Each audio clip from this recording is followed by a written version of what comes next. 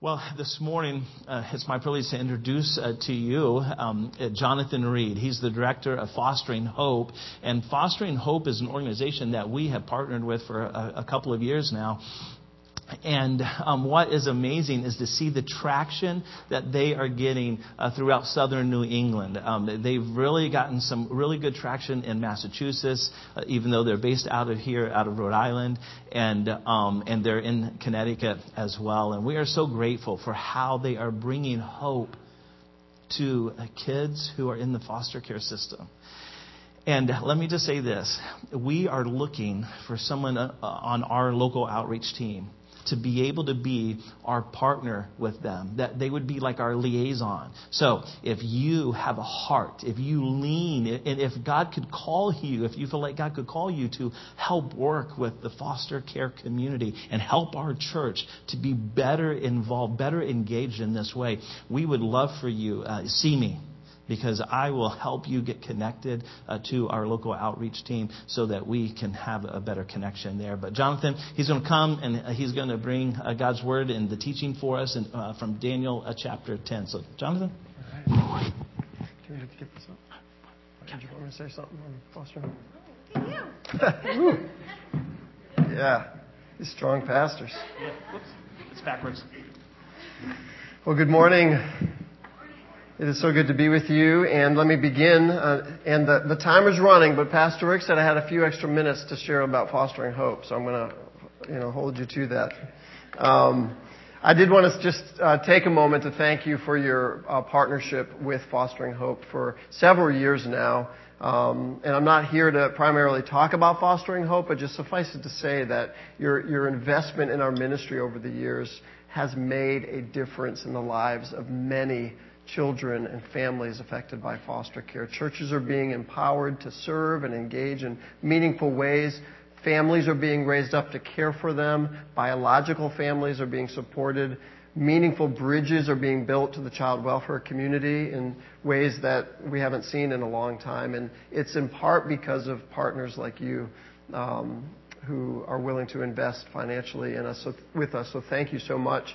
And one of the things that we're seeking to do is not just raise up foster and adoptive families, but also wrap around biological families so as often as possible children are able to stay with their families of origin.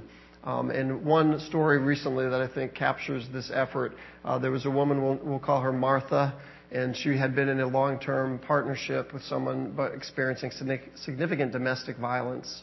And because of that, 2 of her children ended up in the foster care system. She just couldn't extricate herself from that. But then she was pregnant again, and this time she was determined it's going to be different this time. And she made the courageous decision to get out of that partnership. And she was in a domestic violence shelter that was private, but she had no support. Well, one of the volunteers at that shelter was part of a church partner that we have and said, listen, we love foster care at our church. But we also love biological families. We want to support you. So they put together a team of about 8 people to begin to relationally get to know her and wrap around her. She was able to become part of the church community. She had the baby, was able to keep the baby, but then she got pneumonia and ended up in the hospital for like 3 weeks. But because of this relationship and connection with the church, one of the foster families in the church was able to care for that baby while she was in the hospital rather than the baby going into foster care. She restored her health, came out, and is getting back on her feet. And I got a picture, I think a week or 2 ago, where she was up in front of the church with other parents having her baby dedicated in front of the church family. All right, so isn't that amazing?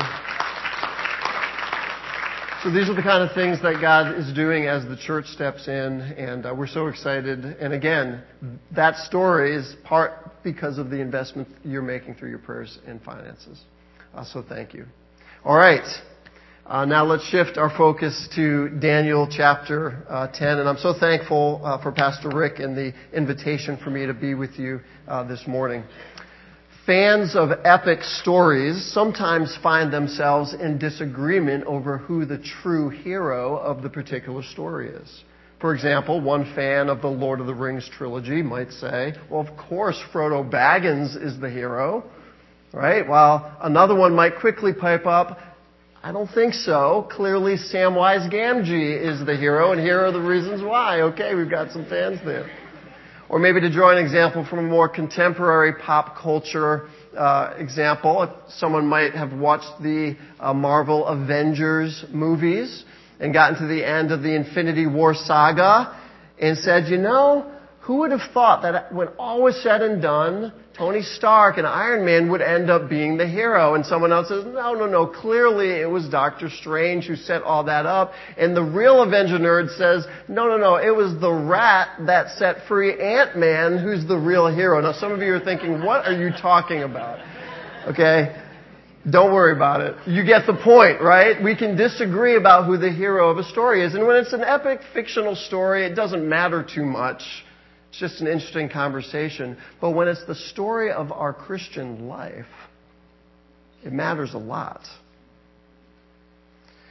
Who we view as the hero makes all the difference in the world. Now, at this point in your study in the book of Daniel, you're probably pretty impressed with him as a person. Rightfully so. I mean, he's arguably one of the most faithful followers of God in the history of the world. Every week as you've followed his story, you've got to be impressed with the spiritual receipts he brings to the table week after week. There's much to admire and imitate in the life of Daniel.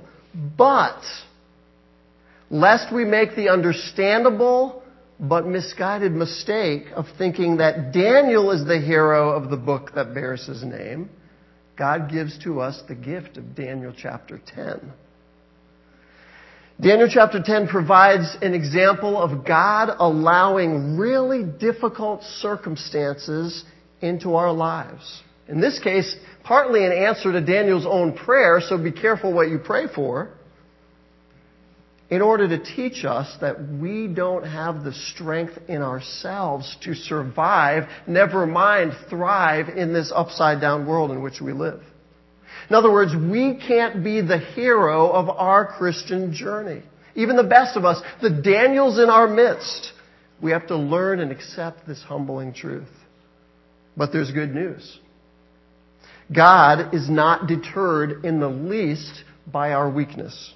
In fact, God delights to meet us right where we are, in our weakest moment, and right there give to us every bit of strength we need to know Him and serve Him. A strength that flows from His deep, deep love for us. So, the big idea of Daniel chapter 10 could be described in this way. In your weakness, find strength in God's loving grace. In your weakness, find strength in God's loving grace. We're going to pick up the story right in verse 2, and I'll put it up here on the screen. And by the way, I failed to mention hello to those who are watching online or down in South County. It's great to be speaking to you today. Chapter 10 begins in this way. When this vision came to me, I, Daniel, had been in mourning for 3 whole weeks. All that time I had eaten no rich food. No meat or wine crossed my lips, and I used no fragrant lotions until those 3 weeks had passed. So chapter 10 begins with Daniel, now in his mid-80s, in a self-described season of sorrow. He's mourning.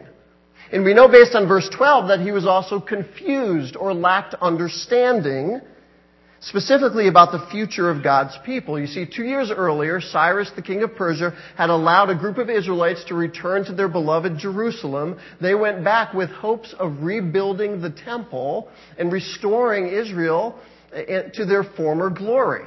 But things didn't turn out as they hoped.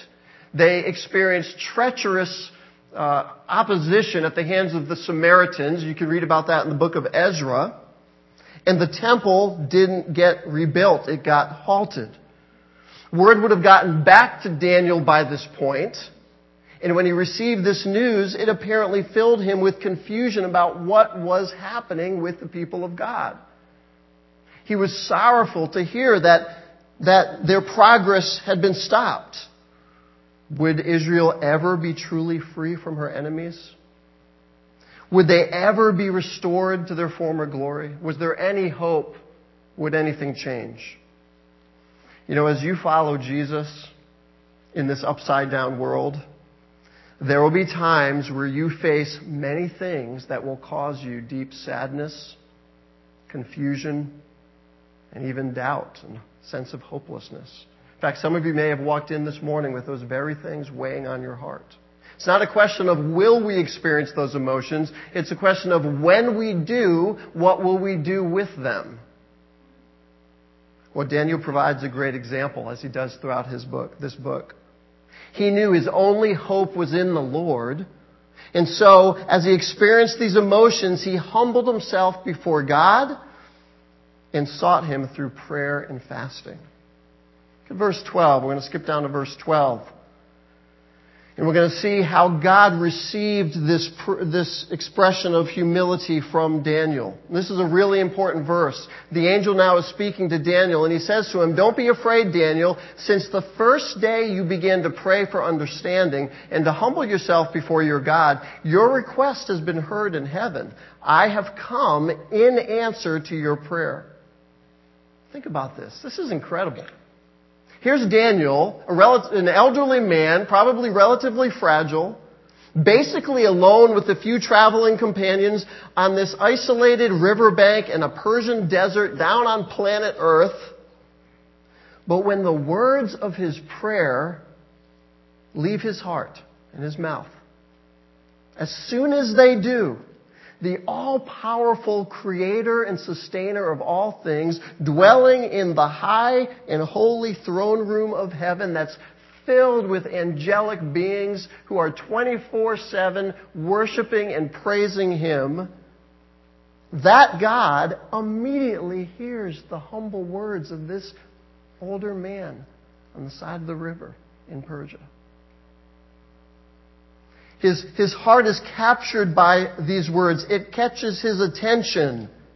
He receives this prayer and fasting as an act of humility, and he immediately decides to answer that prayer. See, God's not interested so much in the grand and impressive. He's drawn to the small and the broken, particularly to those who are lowly and contrite in their spirit. Psalm 34:18 says, "The Lord is near to the brokenhearted." James 4:8 says, "God gives grace to the humble, but resists the proud." So when your moment of anguish leads you to pray because you don't know where else to turn, don't shrink back. Know that there in that moment of weakness that God most draws near to you. One way that God will strengthen you in your time of weakness by His loving grace is by inviting you to bring your needs to Him with the promise that He will hear and answer your prayer. He doesn't always answer in the timetable or the way that we would expect or hope. In this case of Daniel, we're not going to look at this in detail, but there was a 3-week delay because of some epic battle of spiritual warfare taking place behind the scenes of human history that delayed the angel from appearing. The timing and content of his answer will be delayed and depend on so many things and factors that can be unseen to us, including the bigger things that God may be doing in our life or in the world around us that we have no capacity in our limited knowledge to know or understand. This is part of the walk of faith that God calls us to. Not a blind faith, a faith rooted in the promise from God that when we utter prayers to Him, He does in fact hear us, full stop. We know He heard us. And a faith rooted in the confidence that the all-wise, loving, and powerful God will in fact answer our prayer in the exact time and way that fulfills His good purposes. Oftentimes much bigger than we can imagine or will ever know. So that was about to happen in a powerful way for Daniel. So not only does God renew our strength through His loving grace by hearing and answering our prayer, but He does so by meeting us where we are to renew us in our time of weakness. Let's read through this next section back in Daniel chapter 10, beginning in verse 4.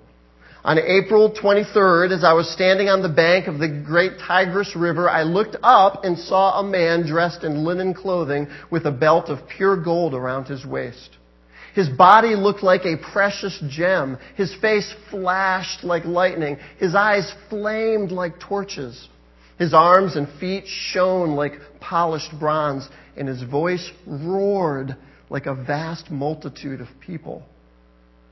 Only I, Daniel, saw this vision. The men with me saw nothing, but they were suddenly terrified and ran away to hide, so I was left there all alone to see this amazing vision.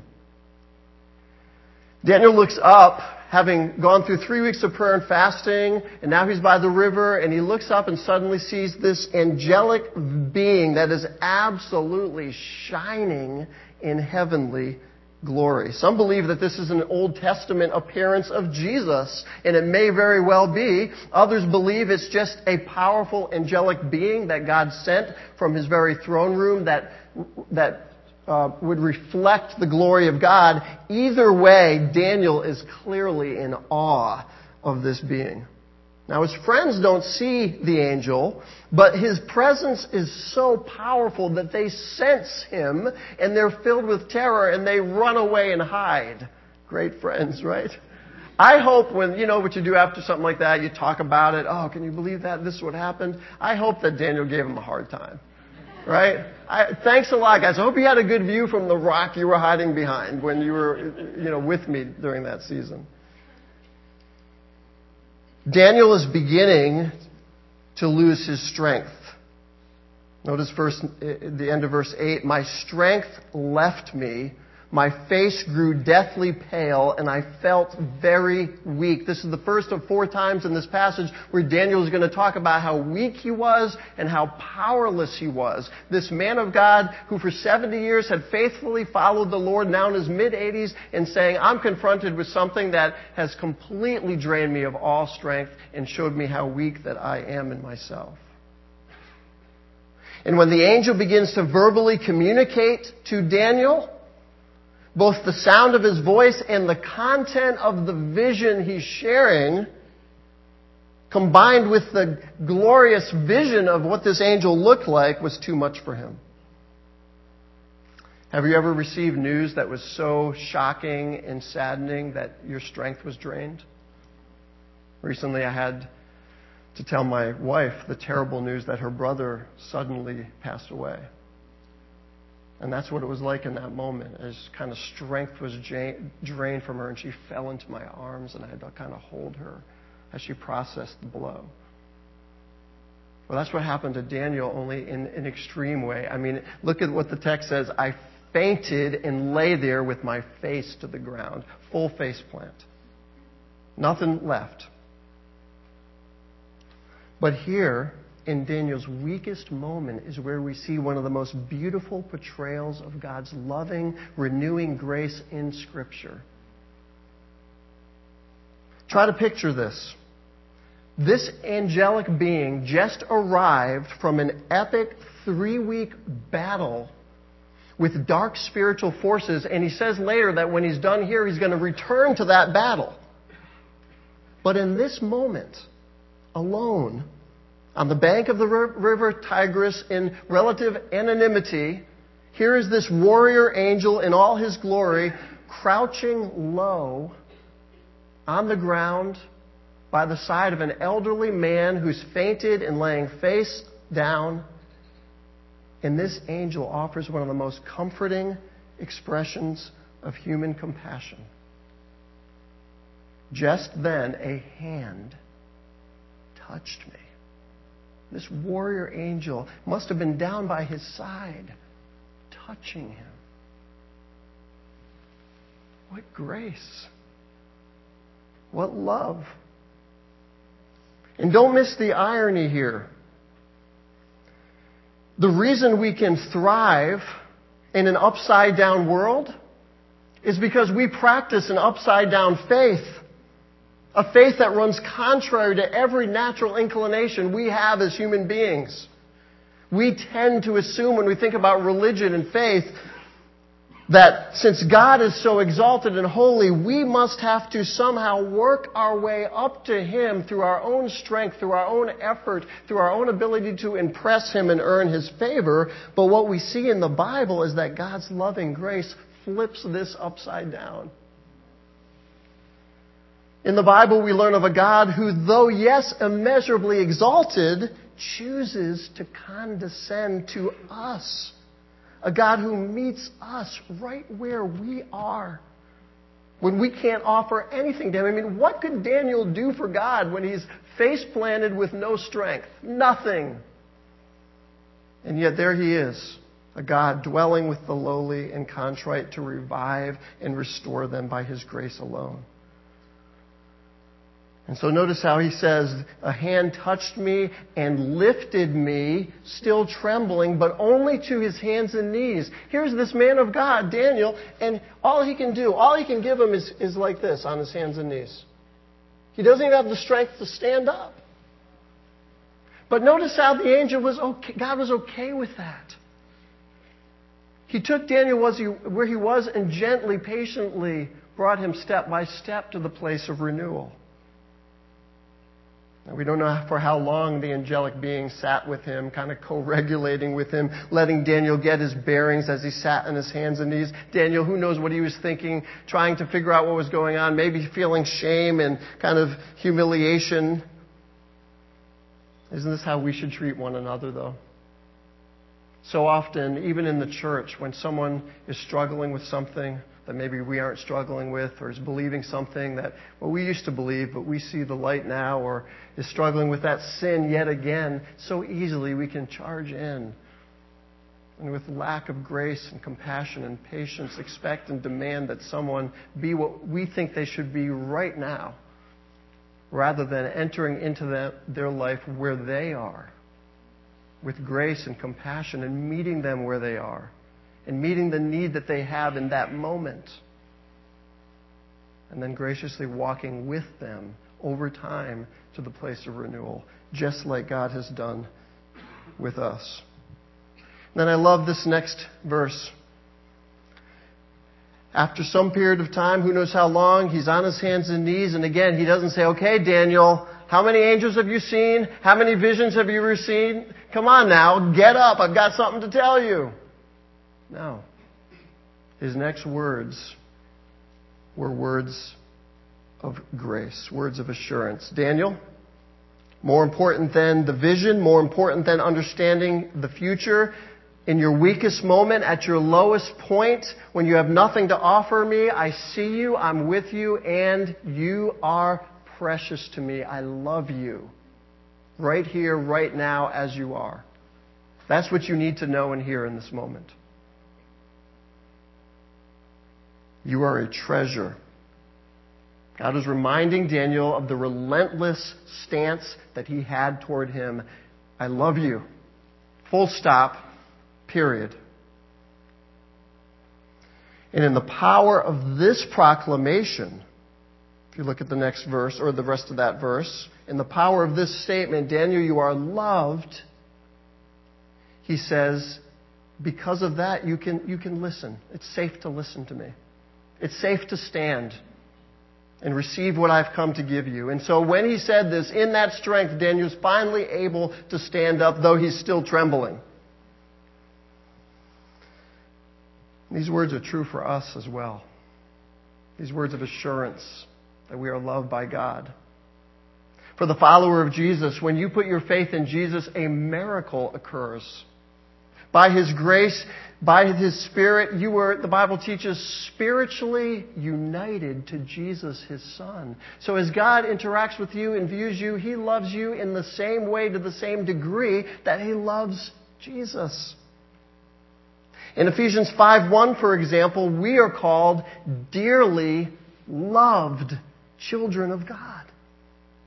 If you're a follower of Jesus, that's how God views you. Not just a child of God, a dearly loved child of God. If you aren't a follower of Jesus, God loves you as well. Maybe you're exploring the faith, you've been visiting, you've been thinking about it, but you haven't yet taken that step.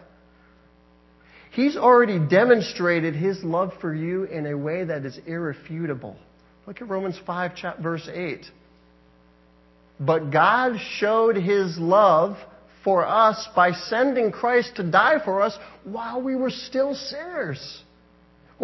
Before we had turned to Jesus and trusted Him and stopped following our own way, then God showed His love for us by sending Jesus to die on the cross for our sins so we could have an opportunity to have our sins forgiven by trusting in what Jesus did on the cross for us. And so for you, if you're not yet following Jesus, but thinking about it, your next step in experiencing God's love in a personal way, well, think of one of the most familiar verses of all. For this is how God loved the world. He gave His one and only Son so that everyone who believes in Him will not perish, but have eternal life. Your next step is to receive the gift of God's love that He offers you in Jesus. And when you receive that gift, you will discover that you have walked into the room of God's love where He now views you as His treasure. And so we urge you to consider today as the day that you trust in Him. Well, despite the angel's proclamation of God's love for him, this experience made him very aware of his own weakness and his unworthiness. Like a child who was caught red-handed stealing the cookie, and mom and dad walk in, and the child can't look in mom and dad's eyes, right? Because they just know, oh. Daniel looks down at the ground, unable to say a word. He's speechless, and he can't even look at the angel. And then he says in the next verse, the one who looked like a man once again identifies his need and touched his lips. He can't speak, so what does the angel do? He doesn't berate him. He doesn't shame him. He meets the need. He lovingly touches his lips, and in that way somehow it opened up his lips so he could then have the strength to speak. And Daniel doesn't try to put on a facade or a mask like we do so well. He just lays it all out there. He says to this angel, I am filled with anguish because of the vision I've seen, my Lord, and I am very weak. And then he gets to the point of how unworthy he was feeling. How can someone like me, your servant, talk to you? My Lord, my strength is gone. I can hardly breathe. He was having like almost a panic attack, it sounds like. Well, how does God respond to this? Notice the gentle progression. Then again, the one who looked like a man touched me again. And as he touches him, he felt his strength returning. And then the man says, don't be afraid, the angel says, for you are very precious to God. Peace, be encouraged, be strong. Despite how unworthy you feel in this moment, whatever your failings, you need not lower your eyes in my presence. You are loved. See, it's in our weaknesses and in our inadequacies that God's grace and love are most beautifully displayed. A love that is unknown to us in our natural condition as human beings. You know, it's no mistake that the angel begins and ends his restoration of Daniel in this passage with an expression of love. He started that way, Daniel, you're precious, and he ends that way. Daniel, don't be afraid because you're loved, you're a treasure, you're precious. Whatever we may fear in this upside-down world, God's love, His perfect love, when understood and believed, will drive that fear away. And look what happened as a result.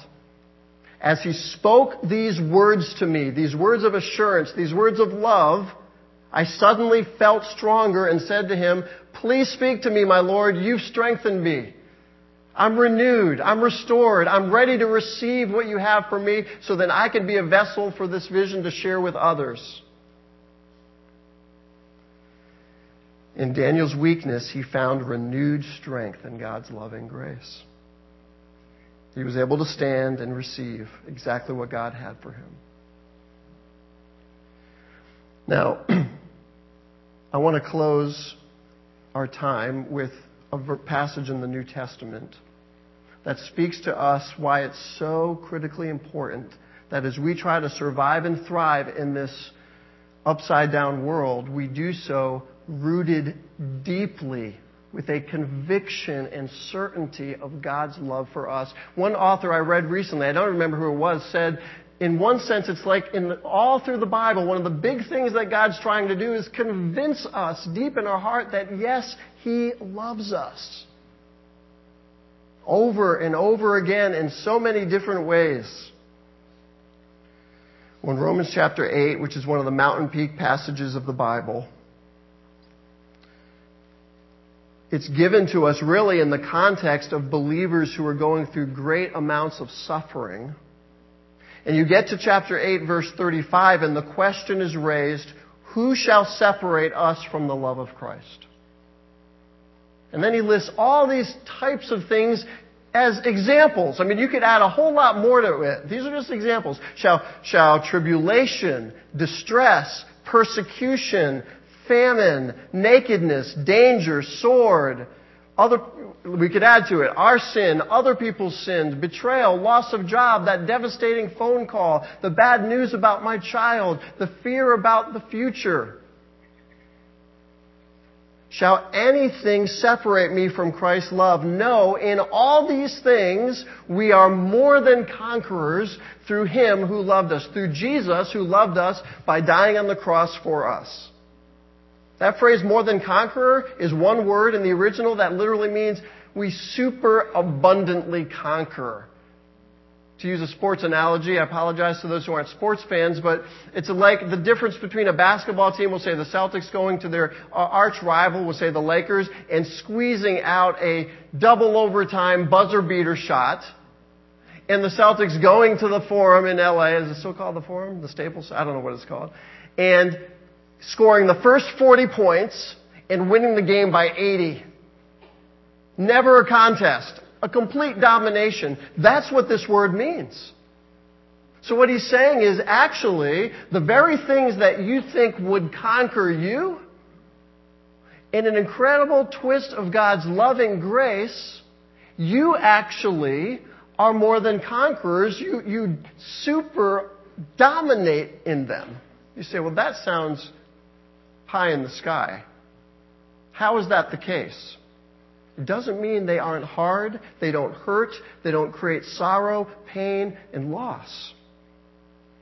But the reason we're more than conquerors is, as the passage goes on, for I am sure that neither death nor life, angels nor rulers, nor things present nor things to come, nor powers, nor height, nor depth, nor anything else in all of creation, I mean, you name it, and it falls into that category. Nothing has the ability to separate us from the love of God in Christ Jesus our Lord. So what he's saying is the reason we're more than conquerors in those things is because none of those things that we face that are hard can do anything to change what's most important about us. That we belong to God and are loved by Him in Jesus. It may create pain and loss and bring tears and sorrow and financial hardships and physical struggles. And those are in the end temporary, but God's love for us is forever, and none of those things can alter that. And so, in the end, we still are a conqueror, because Christ has given us the victory even over our weakest moments. Well, what is the next step for you? Well, if you're here and you're not yet a follower of Jesus, your next step, your first step now is to say yes. Say, God, I believe that you've loved me through Jesus. You died for me and rose again, and I am going to receive that gift and trust in Him as my Savior. And if that's you, put that on your Connect card. Where do they put it? In the offering box on the way out. Give it to an usher. They'll get it in the right place, or talk to one of the staff members or myself. We'd love to talk to you about it. If you are here and you are recognizing areas of weakness in your own life, don't feel the need anymore to put on a show and pretend that that weakness isn't a struggle. Confess it to someone, confess it openly to God, and whatever it is, allow God's love for you to renew you in that area of weakness. And then lastly, commit to giving to others in your life, your family, your friends, your coworkers, your church family, the same kind of love that God has given to you. Be willing to enter into the brokenness and hurt and weakness of others, not like a bull in a china closet, but with the humble grace that this warrior angel showed to Daniel. Meeting them at their place of need and patiently walking with them. What a beautiful church community that would be to be part of. Let's pray. Father, we are so thankful for your indescribable, immeasurable grace and love. We thank you that at our weakest point, where we feel so unworthy and could offer you nothing, right there and then, you delight to meet us and to renew us with your love. We thank you that your love for us doesn't in the end depend on us, but depends on you and how loving you are. And we pray that each one here will have the courage and the grace to take their next step in experiencing that love in a meaningful, transforming way. In Jesus' name.